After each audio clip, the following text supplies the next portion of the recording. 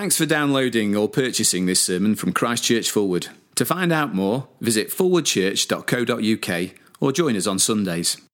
Psalm 23.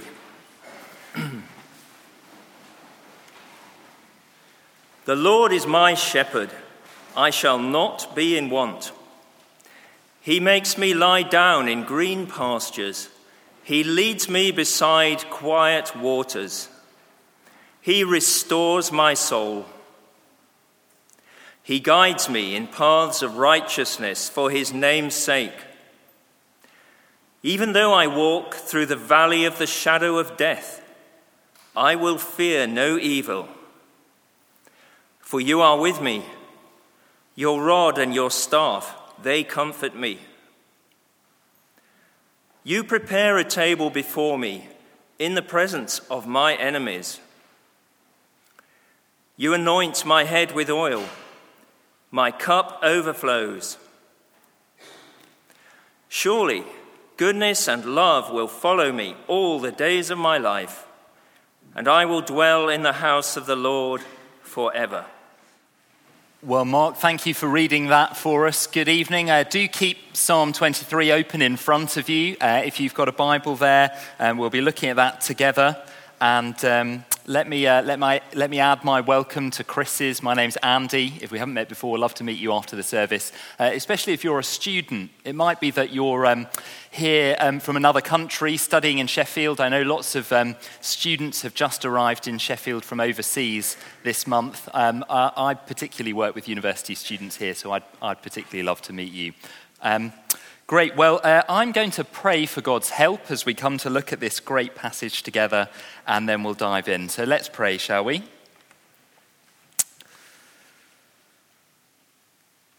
Lord God, the first psalm in this great book of Psalms says, "Blessed is the one who does not walk in the counsel of the wicked, or stand in the way of sinners, or sit in the seat of mockers, but his delight is in the law of the Lord, and on his law he meditates day and night."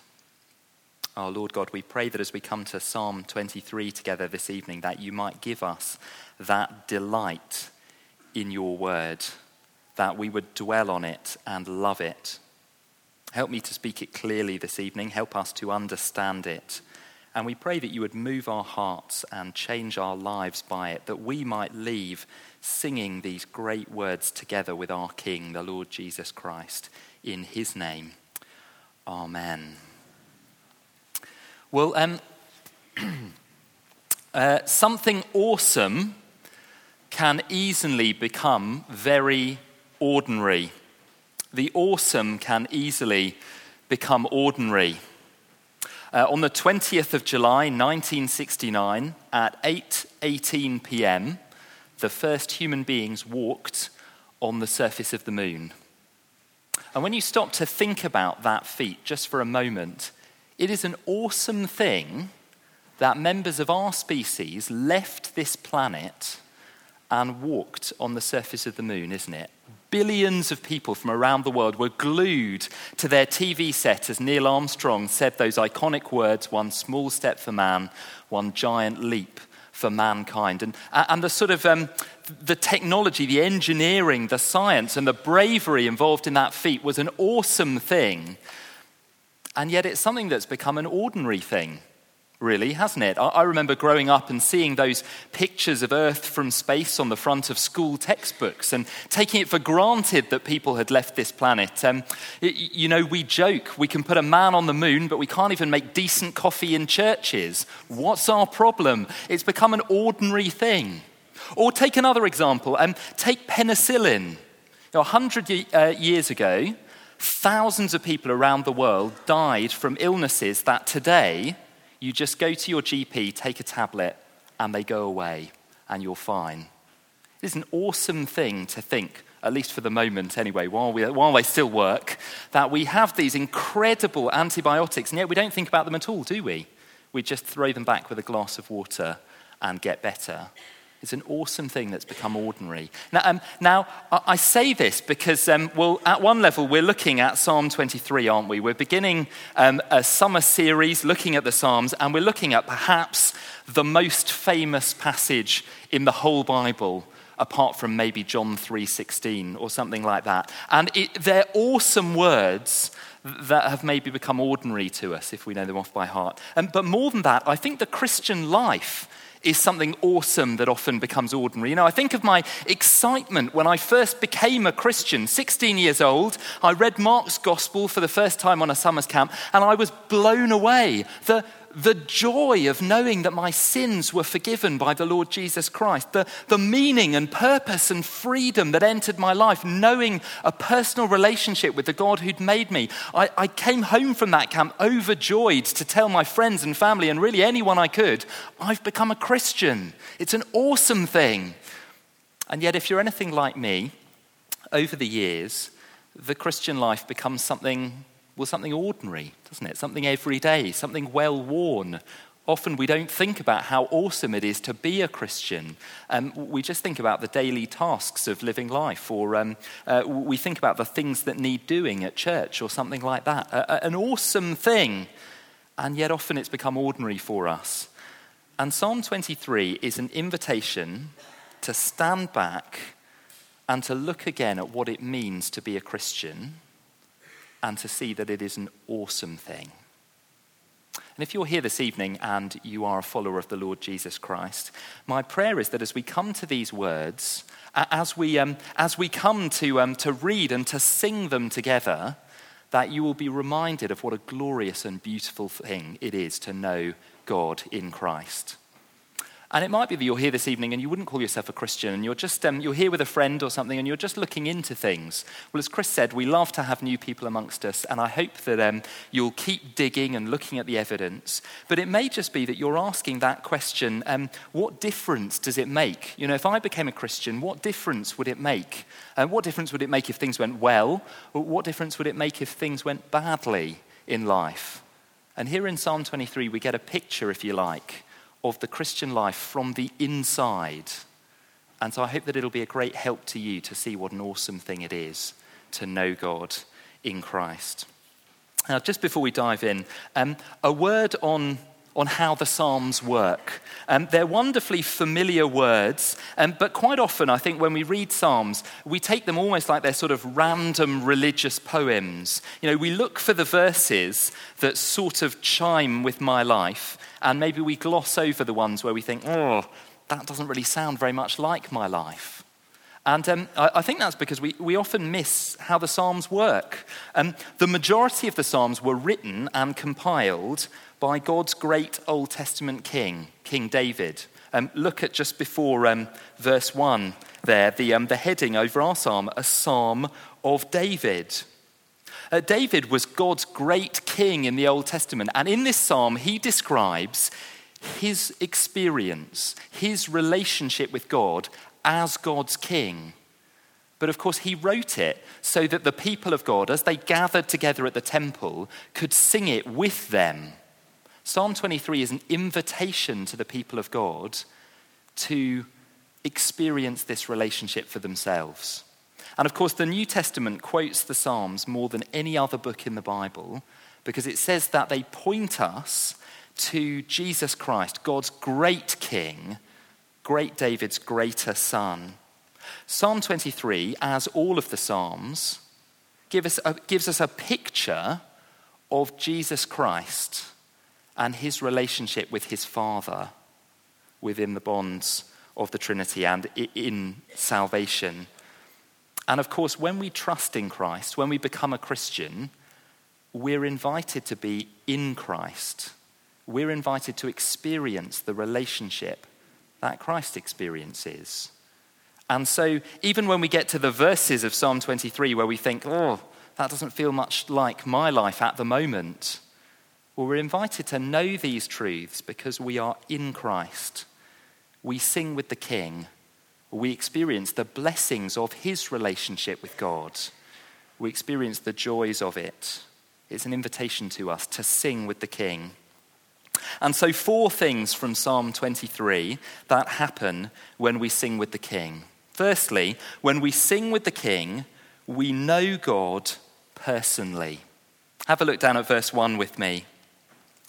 The Lord is my shepherd. The Lord is my shepherd. It was very common in the ancient world when David was writing to refer to your God as a shepherd. You can jump on a train down to the British Museum and you can see the inscriptions that say, the shepherd Shamash guide his people, or Marduk has provided me with pasture. And when you sort of think about it, it's a very intuitive image for God, isn't it? A shepherd. The shepherd is the guide, the protector, the thinker, the disciplinarian, the physician, the one who cares for all of the sheep's needs. And so it was a common image to describe your God as a shepherd. And verse 1 is a confession of faith. The Lord, not some other, not Shamash, not Marduk, not something of my own creation, not my own achievements, but the Lord is the one I look to, my shepherd. And if you know the Old Testament, you'll know that when you see Lord in capitals, it's not actually a title that's being referred to, but a personal name. Back in Exodus, God said to Moses he was going to keep his promises. He was going to rescue his people from Egypt. And Moses said, well, when I go to the people, who shall I tell them has sent me? And God said, I am who I am. Tell them that I am has sent you. The name of God, not just a title, but a personal name. And we could dwell all night on the depth of meaning in that name, but I just want to think for a moment as we hit the first word of the first verse, that this is a promise to know God personally, by name. At our last church, there was a wonderful retired brigadier. And some of you might know him. He's a fine Christian man. He was a great friend to many of us. But the man is army through and through. And so when he spoke to any of the staff at the church, he would really refer to us by rank rather than by our name. So it would be morning rector, evening curate. Very different, isn't it, the relationship you have with someone who refers to you by rank than someone who calls you Andy. Very different to receive an email saying, "Dear Sir," to one saying, "Dear Andy." And that's what we have here. Not a God who we know by title, but a God who we know by name, says David. The great I am is my shepherd. The God that I know by name. And of course, in the New Testament, it's revealed to us that the great I am is more like a divine family than a lonely individual or an impersonal force. The great I am is the one who is Father, Son, and Holy Spirit. And when we come to Jesus, when we trust him as our King, when we sing with the King, he invites us into that relationship so that we can call God Father. We can call Jesus brother and friend. You might know in John 10, Jesus said, "I am the good shepherd." But listen to how he unpacked that idea. "I know my sheep, and my sheep know me, just as the Father knows me, and I know the Father." Do you see, when we come to Jesus and trust him, when we sing with the King, we get to call God Father. In Islam, there are 99 names for God, but not one of them is Father. Christianity, it's not a religion or set of rituals primarily. It's not that we follow a set of impersonal spiritual principles or a sort of distant watchmaker God who made everything and then left us to it. No, we get to know God by name. We get to know him in person. We get to say, "My Father in heaven is my shepherd. Jesus is my good shepherd." When we sing with the King, we're not just invited into a religion or a philosophy or a set of ideas. We get to know God personally. But then secondly, we see in this psalm that when we sing with the King, we know God's provision. Have a look down at verse 1 with me again. "The Lord is my shepherd, I shall not be in want. He makes me lie down in green pastures. He leads me beside quiet waters. He restores my soul." Here is a picture of a shepherd diligently caring for the sheep, providing for everything they need. There's the good food of green pastures. There's a suitable place to drink. And the metaphor sort of overflows, doesn't it, into spiritual provision. He restores my soul. Here is a shepherd who gives us all that we need physically, but also gives us our greatest and deepest needs. That meaning, that fulfillment, that answer to my questions of guilt and inner anguish. He restores my soul. Now, I don't know about you, I know almost nothing about agriculture, but the books tell me that sheep will not lie down when they're hungry. Sheep stand up to eat, and they will not lie down when they're harried or in danger, because they need to be ready to run. They need quiet waters in order to drink. If it's choppy, it's difficult for them. And so here is a picture of fat, contented, and favoured sheep with a diligent shepherd who provides for them. And King David looks back on his life and he says, God has provided for me. God has been this kind of shepherd. We see here the rare jewel of Christian contentment. We live in an anxious age, don't we? A report by the University of Cambridge from last year notes that more than 8 million people in the UK suffer from some kind of anxiety-related disorder. When you think about it, there is much to be anxious about in this life, is there not? There are the big things, global terror, Brexit, this government, the next government, but there are the personal things too that weigh much more heavily. My degree, my job, my pension. Will I ever make friends, get married, have children? What can I do for that relative who's getting older, who's getting sick? What can I do for that teenager who's going off the rails? There's much to feel anxious about in this life. It might be that you're here this evening and anxiety is just gnawing at your heart. And if we're on our own in this life, well, we have every reason to be anxious, don't we? Because we have to sort ourselves out. But here in Psalm 23, David points us to a God who is our shepherd. Psalm 23 is here to remind us that God has bound himself to us in love. He has committed himself to provide for us. And of course, we see the depth of that love and provision in the life and death of Jesus Christ. A father who loves us so much, he was willing to give up his son. A son who loves us so much, he was willing to step into human history, to suffer and die for you, and to send you his Spirit. Listen to Paul in Romans 8, verse 32. He who did not spare his own son, but gave him up for us all, how will he not also along with him graciously give us all things? It's not a promise that God will give us everything that we crave. No, Jesus was quite clear that a man's life does not consist in the abundance of his possessions. We need only look at Jesus' example. He had no home, no stable career, no pension. He never got married, never had children, and yet was the most contented man who's ever lived because he trusted himself to his heavenly Father. It was Jesus who reminded us that God knows every hair on your head and not a hair falls without him knowing about it.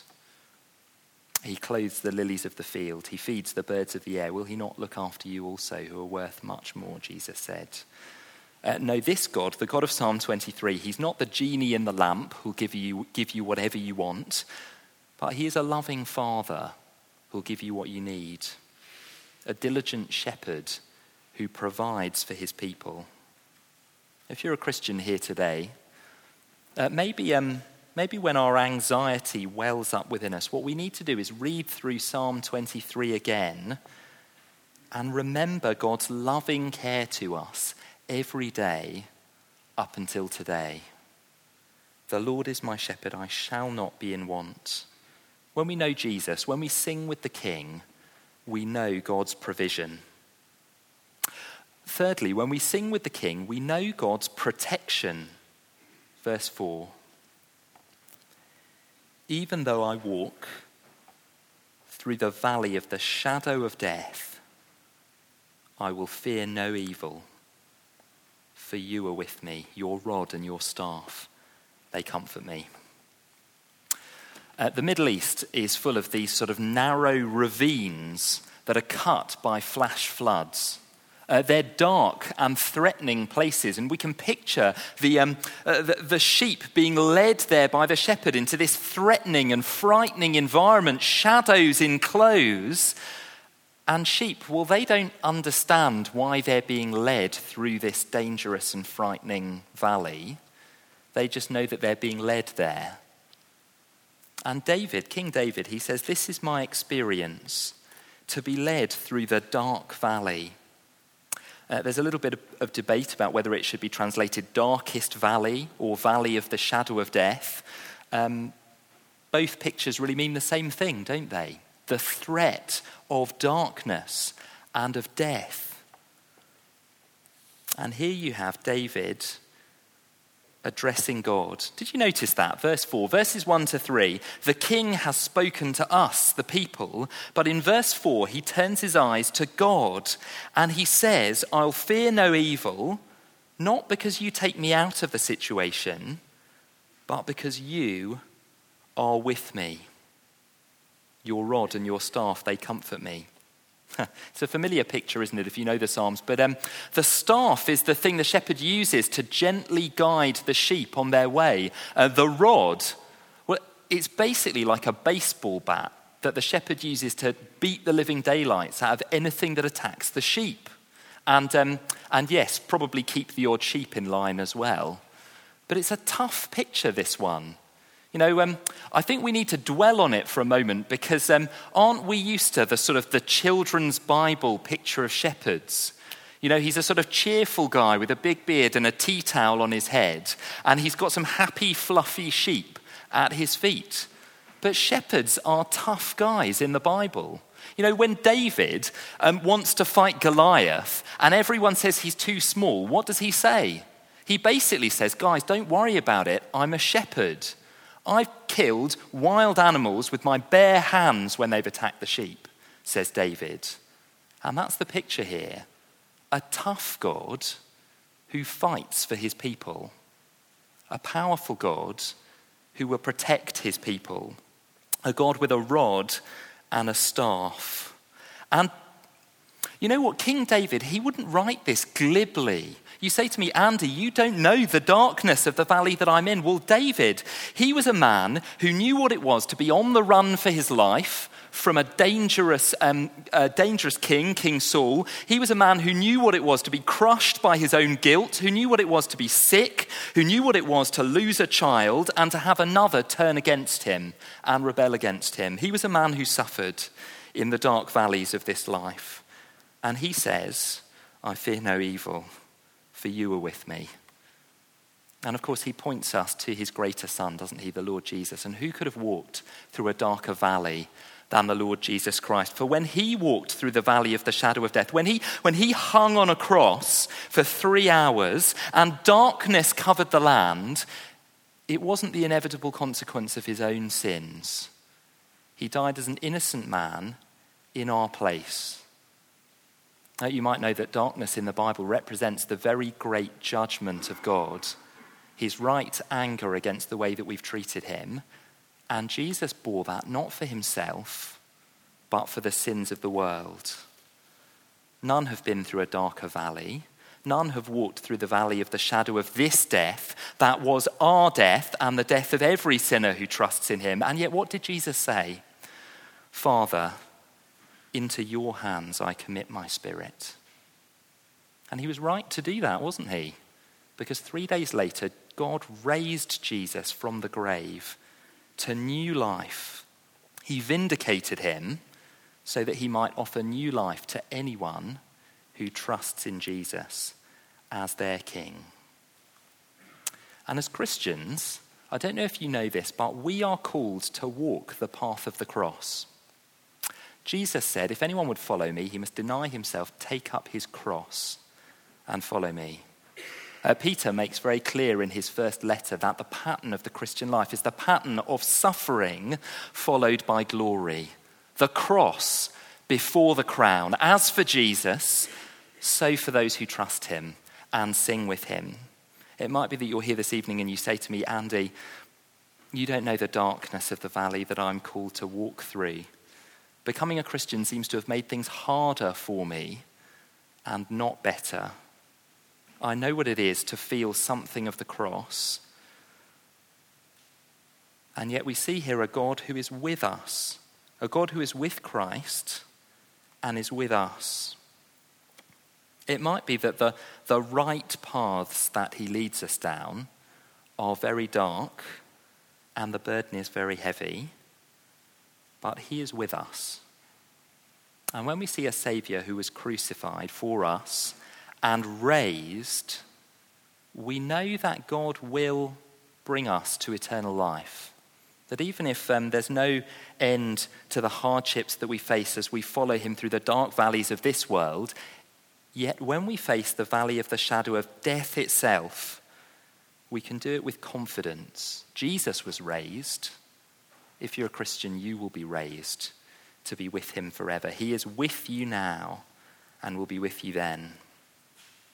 I was praying with a sister in Christ not long ago, and she's someone who has suffered with terrible illness, really, for the last 20 years.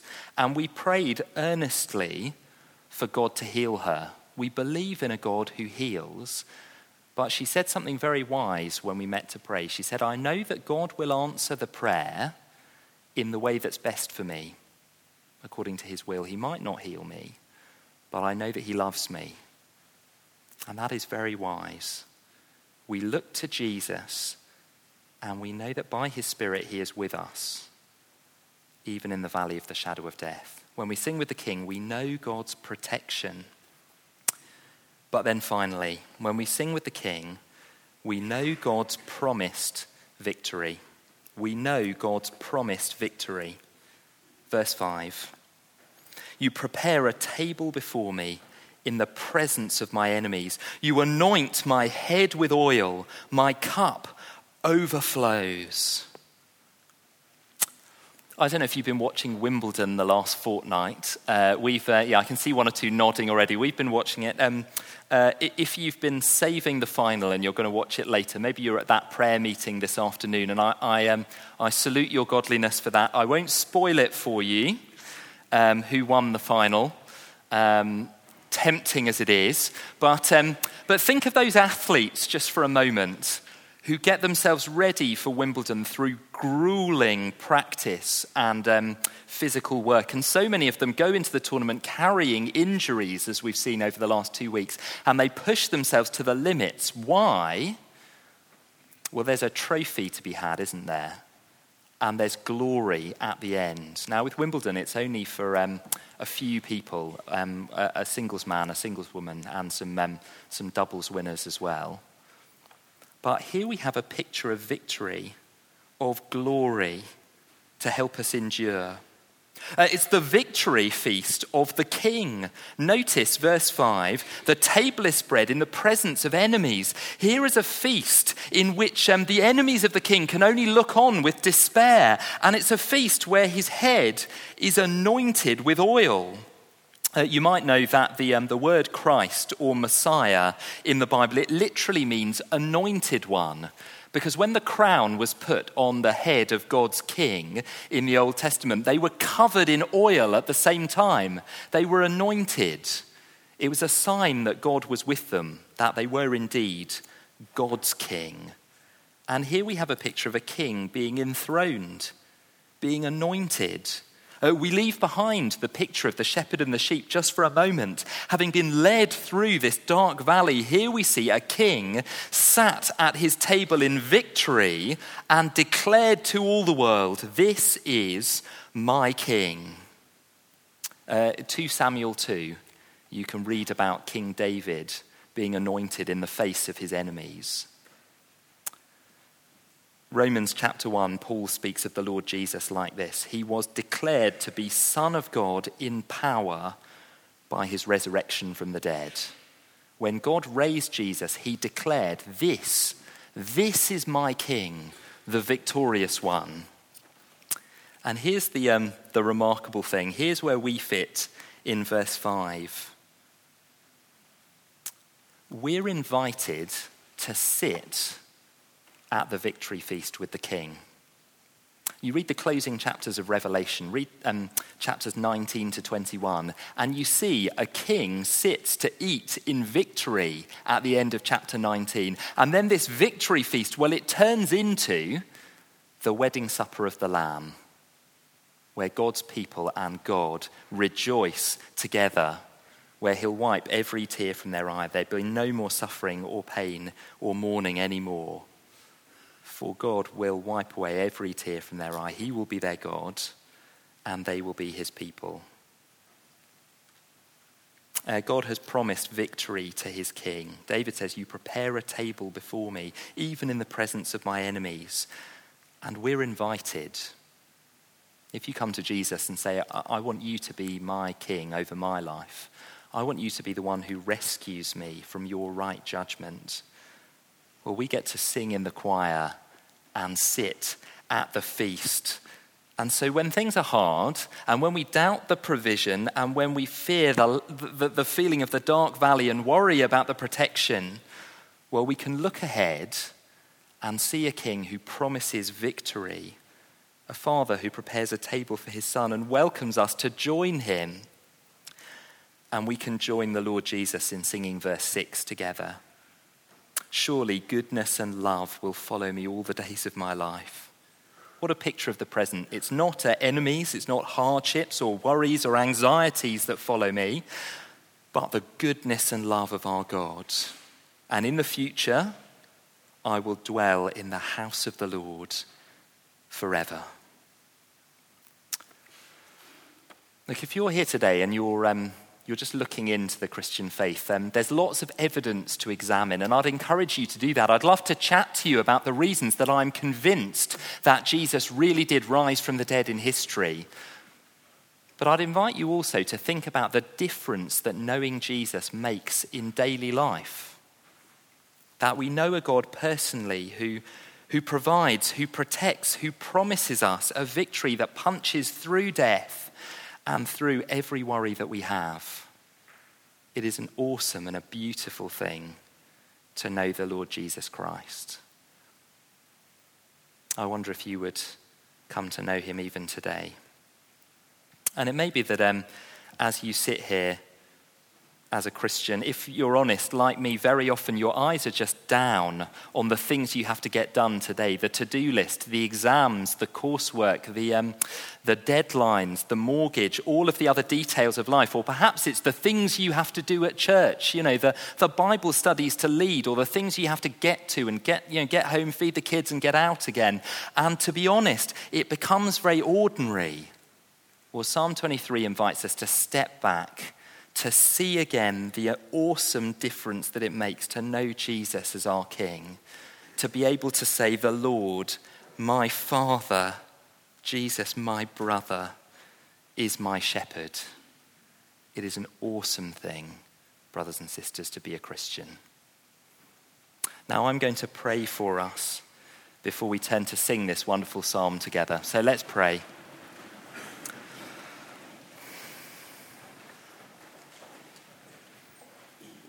The Lord's my shepherd, I shall not be in want. Surely goodness and love will follow me all the days of my life, and I will dwell in the house of the Lord forever. Our Lord God, would you move our hearts with these truths this week? Help us as we go out from here to Monday morning to remember what an awesome thing it is to know you, our God, as shepherd, to know you personally, to be provided for, protected, and to know the promise of your victory in the Lord Jesus Christ. And we pray this in his name. Amen.